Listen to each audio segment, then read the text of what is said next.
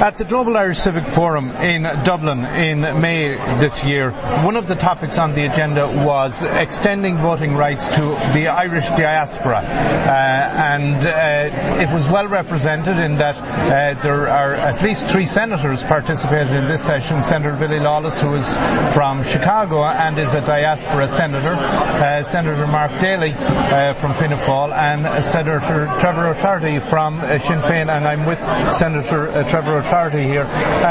Senator, the debate or the session we just had on extending voting rights, first of all, on the whole Global Irish Forum that we've had, the Civic Forum here, you've been at it for the last day and a half. Your feedback? Well, I think it's a very, very good forum, and I think it's wonderful to meet all the people from all the different organisations across the globe who are supporting our Irish communities wherever they are, be it in Canada, the US, Singapore, wherever, and really testimony to the great work that's being done.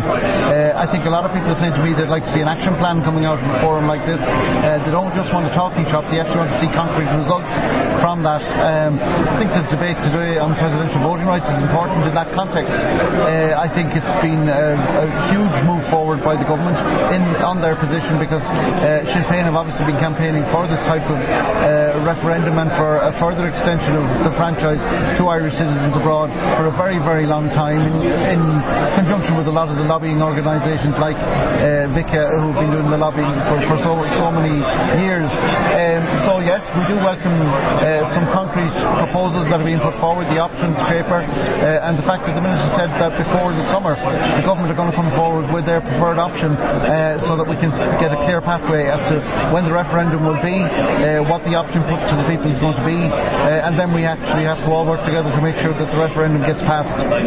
So we as an opposition are going to be keeping the Minister under pressure to make sure he delivers on every single one of those deadlines. But the good news would be, Senator, that at least I think there is really no opposition to this in real context. If there is, it's very small. Well, I suppose if we look at it from a political perspective, in fairness, the people who have opposed it up to date have been Fine Gael, and they have now come out as the government saying that they're in favour of it. So I welcome that, because as recently as 3 months ago, Fianna Fáil and Fine Gael opposed a motion that we put to the Seanad on voting rights in presidential elections. So it's a huge shift, and it's a good move, and we're delighted to see it. Right. So I think now what we do is we need to build on that political agreement.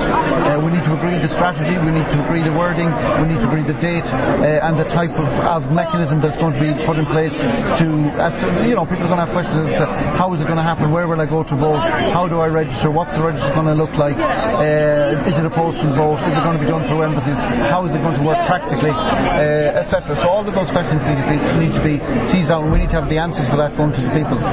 So aside from what you mentioned at the beginning, that the big question is, it's great to have this connection and it's a talking shop, but where do we go from here? And then the voting rights, which is very much a practical topic. What would your other takeaway from be for the last day and a half? What would you say is the big issue with the diaspora?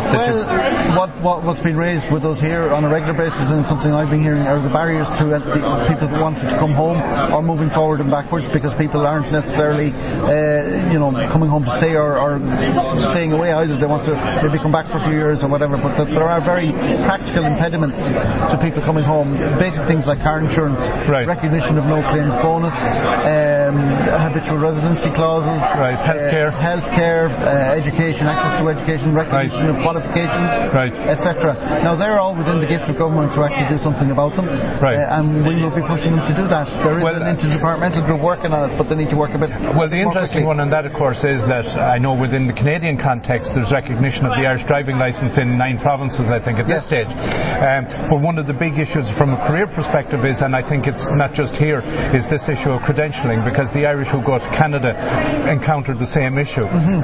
So what I hear abroad is that this is really an issue between professional organisations and nearly protecting their own territory.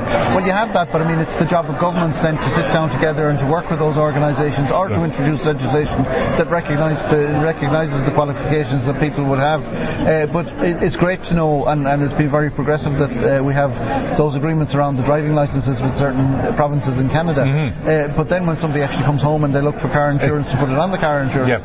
In many cases, the multinational companies who work both in Canada or the US and Ireland are fleecing people. I heard a report yesterday of a man who came home from Australia being asked to pay €6,000 for car insurance, and he's a full no claims bonus and never had an accident in his life, and he's in his late 70s. So the companies are fleecing the people coming home. The government needs to act, needs to bring them to bear to make it possible for people to come home, because that's a very practical barrier. It is to somebody who wants to come home, and it's an awful lot of money to have to dish out when you have a lot of other expenses. Now, one of the other things, and I'm going to go back to the vote on the extension of voting rights, because one of the messages that came across there was that we, the diaspora, actually have the ability to influence even that vote, because we're the ones that need to communicate with our relatives back here that they should, when that hits the ballot paper, they should be going in and voting yes. That's absolutely crucial, and we in Sinn Féin have always been conscious of that, and that's why we spend so much time visiting our support abroad in Canada, in the US, in the UK, wherever they are.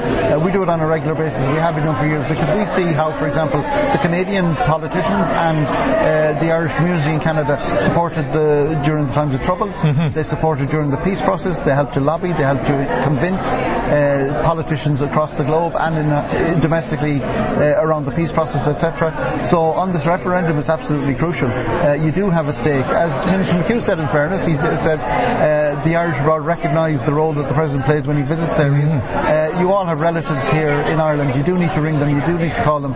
Say that it is important to you, and make sure that all eligible voters are convinced that this referendum needs to be passed, so that people are given that franchise. Well, Trevor, I want to thank you for taking the time. I know you have a tight schedule, and I really appreciate it, and it's been good seeing you here. It's fantastic, Austin. I just want to say hello to all of our contacts over there in Canada. Hopefully we'll see them again soon, and wishing them all the best.